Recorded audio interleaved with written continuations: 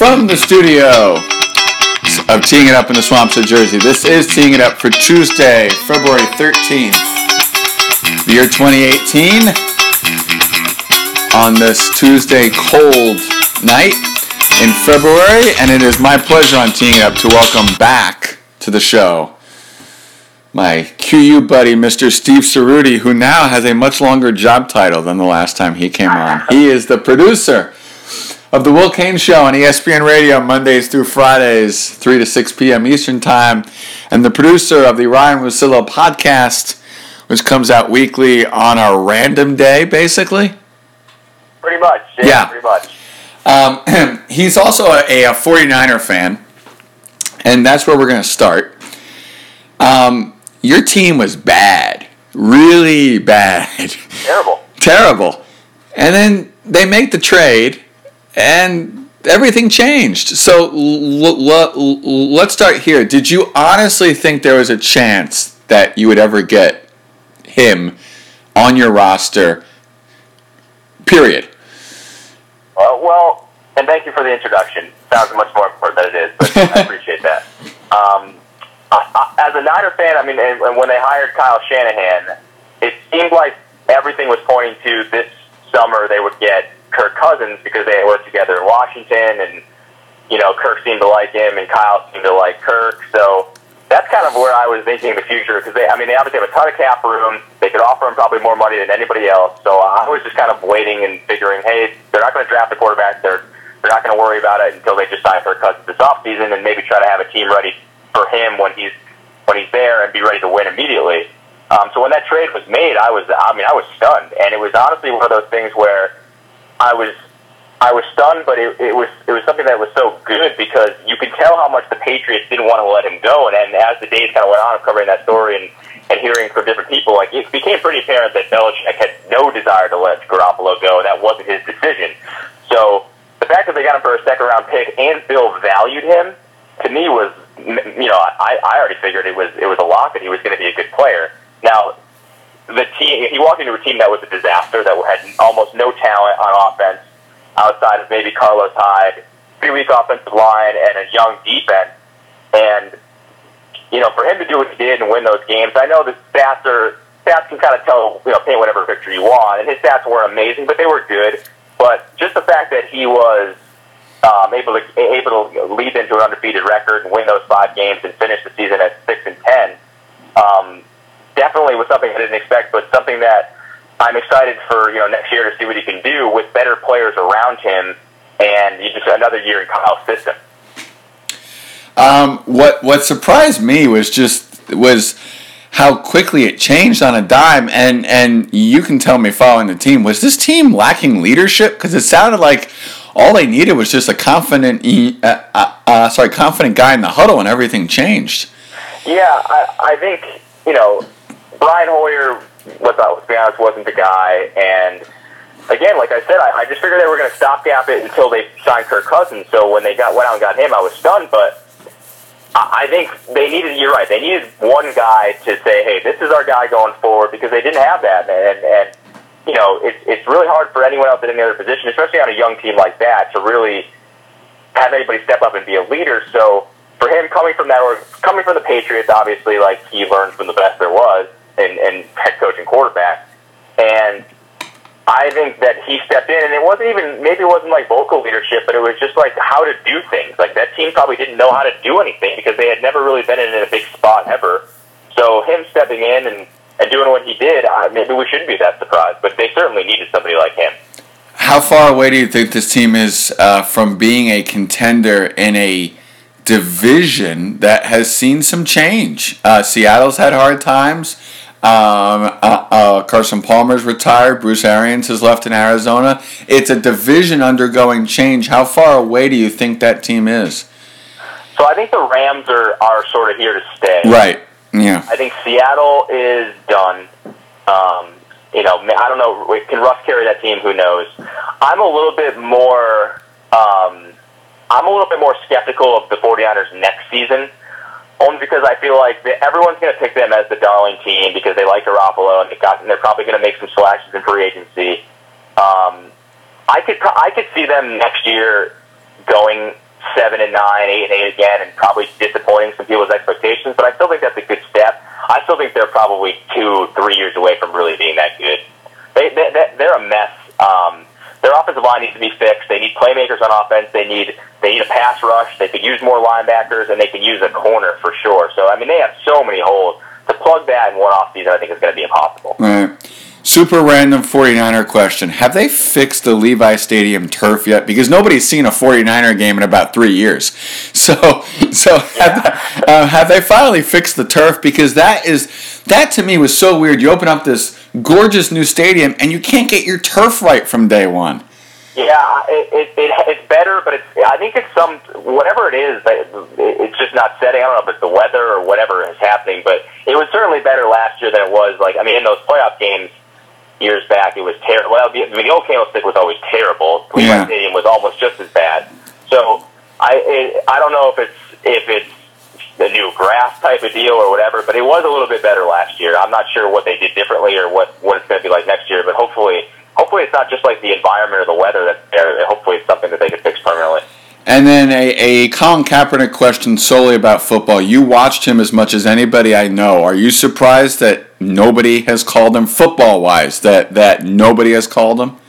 Definitely. I mean, my thing has always been there's no arguing whether or not he should have had a job or not. He obviously should have had a job. Right. He did some things I think that the NFL didn't like.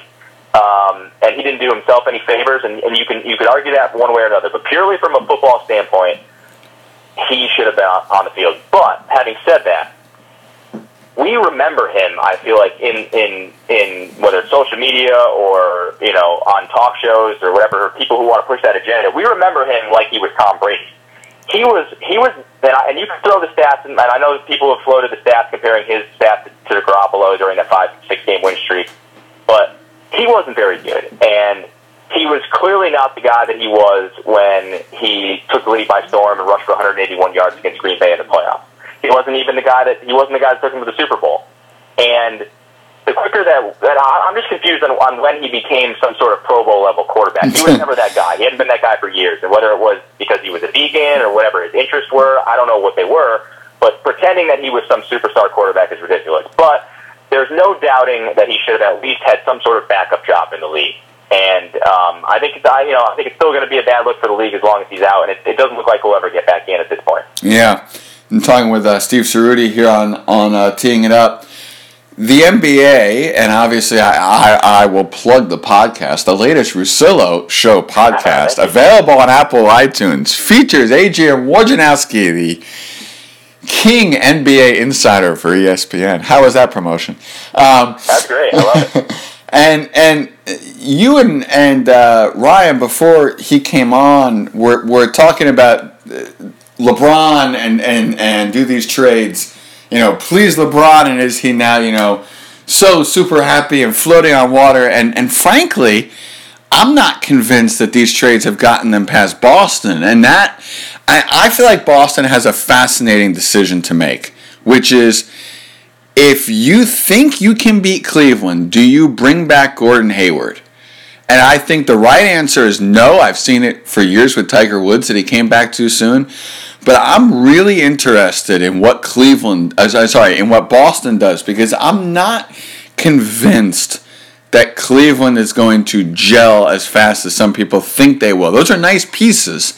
And yes, those are better defensive pieces. But I think Boston has a really interesting decision to make. If I'm Boston, there's no way I bring him back. Because I would give him the year and figure it out. Unless, the problem is, if they weren't going anywhere, and you wanted to give him a couple of games at the end of the season to kind of get his legs back underneath him for, going into the next season, sure. But they're obviously going to be, they're expecting to make a run in the playoffs. And I don't think you want to put that on him first and foremost. My second thought would be, I don't think, what's the advantage this year? I feel like you have a lot to lose if you throw him out there and you lose to the Cavs. So if you throw Gordon Hayward out there and you say, hey, you're our savior, that puts way too much pressure on him. And the last point, I was never really, we do this every year with the Cavs, and I know this year was way worse, and I know it looked awful, and I know they made a ton of moves, but I was still I was still on the Cavs bandwagon for the Eastern Conference before the trade, and I'm definitely on it after the trade. And I think this whole gelling thing, listen, they're fine in the East. They're going to be fine. And everyone wants to point to that Boston game where they obviously just ran him out of the gym. And I don't even think that has anything to do with it. LeBron James, as long as he is in that situation, I think is going to be okay. Now, whether you want to say he's going to be there long term, I don't know. But that Boston team, you're basically telling me that Kyrie Irving is going to beat LeBron James in a playoff series, and I'm just not going to ever buy into that. I'll never believe. And maybe I'll go down on that hill, and that's the hill that I'll die on. But I'm never going to believe that. And now, if you want to say next year with Gordon Hayward back healthy fully for a whole season, who knows whether LeBron's in Cleveland or not? I don't know. Next year, maybe. This year, I'm still going to ride with LeBron. Talking with Steve Cerruti here on Teeing It Up. I am of the belief that Golden State, when it comes time, will just play like Golden State. They've got too many weapons. I know that Houston has very much intrigued you. Are you willing to say right now that it's Houston, Cleveland, or are we still looking at Cavs Warriors?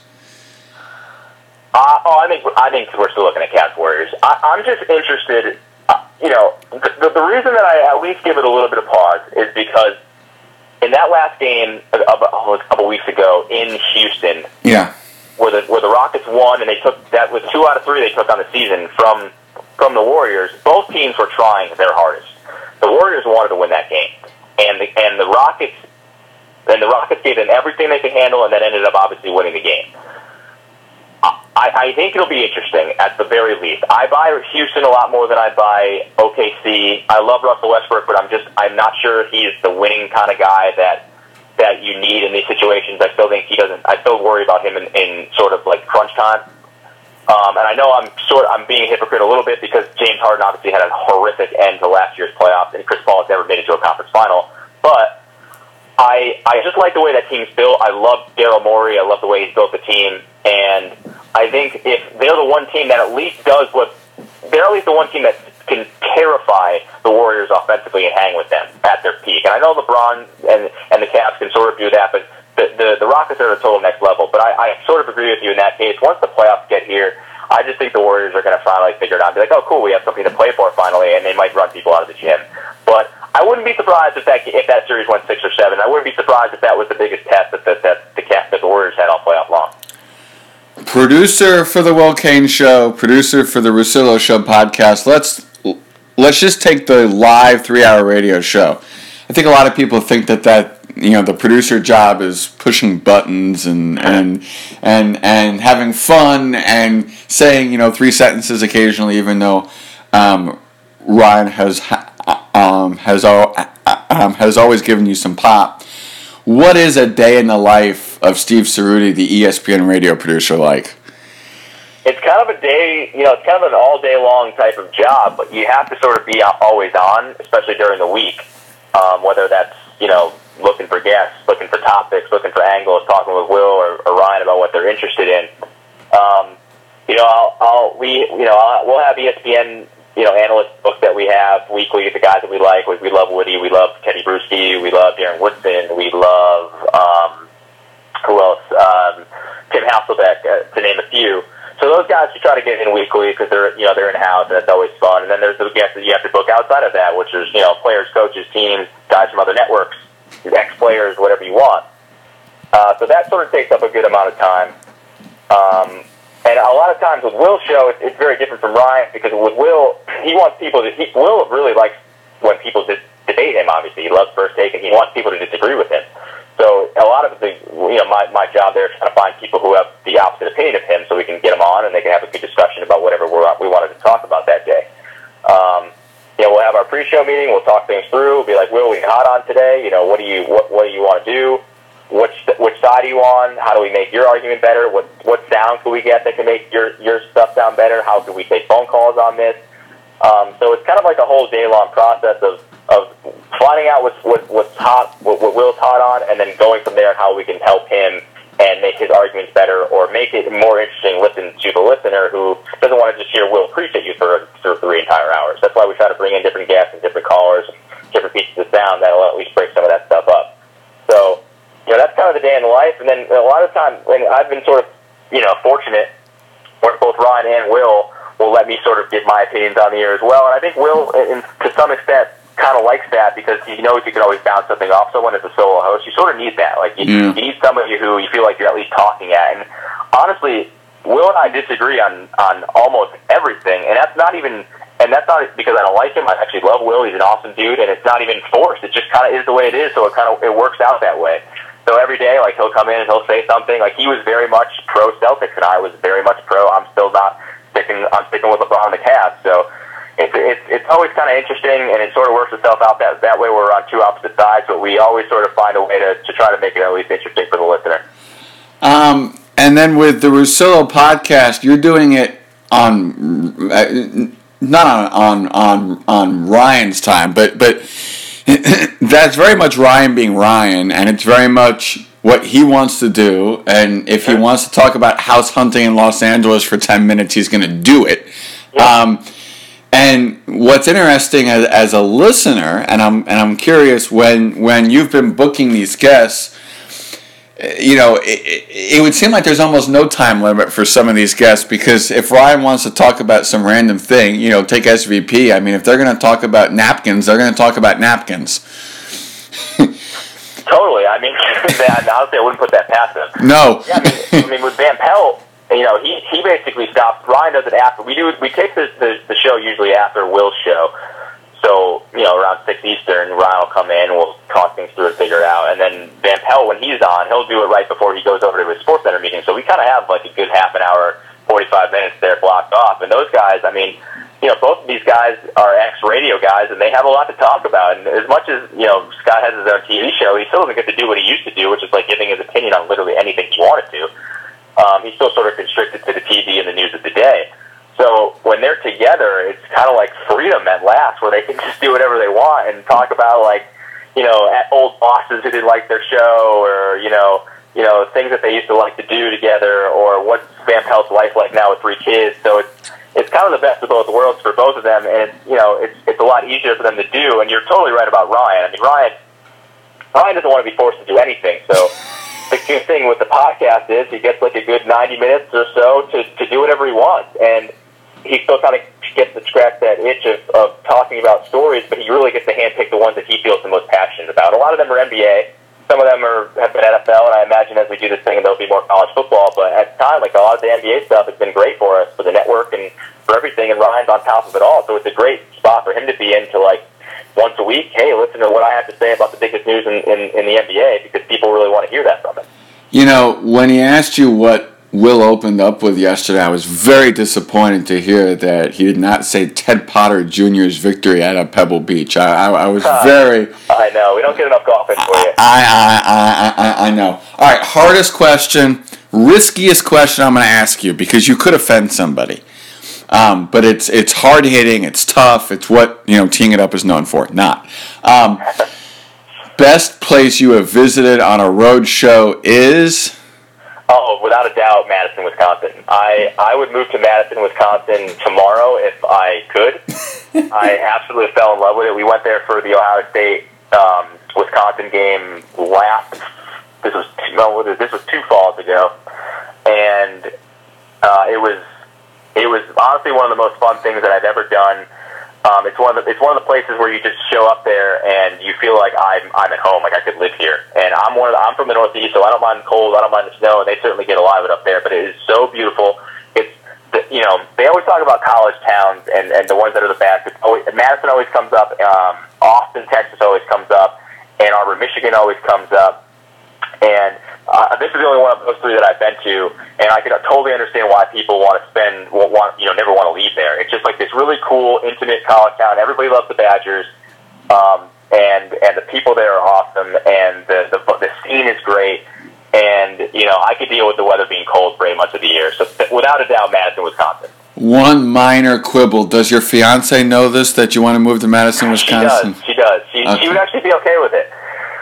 She's a Northeast girl as well, so she wouldn't mind at all. But and she's a big sports fan. She went to UConn, so she's not ready to. I'm going to Quinnipiac, as you know. Like, it's one of those things where we're not really quite big time college athletics, so we don't have rooting interest in a lot of these big time, in any of these really big college football or basketball events.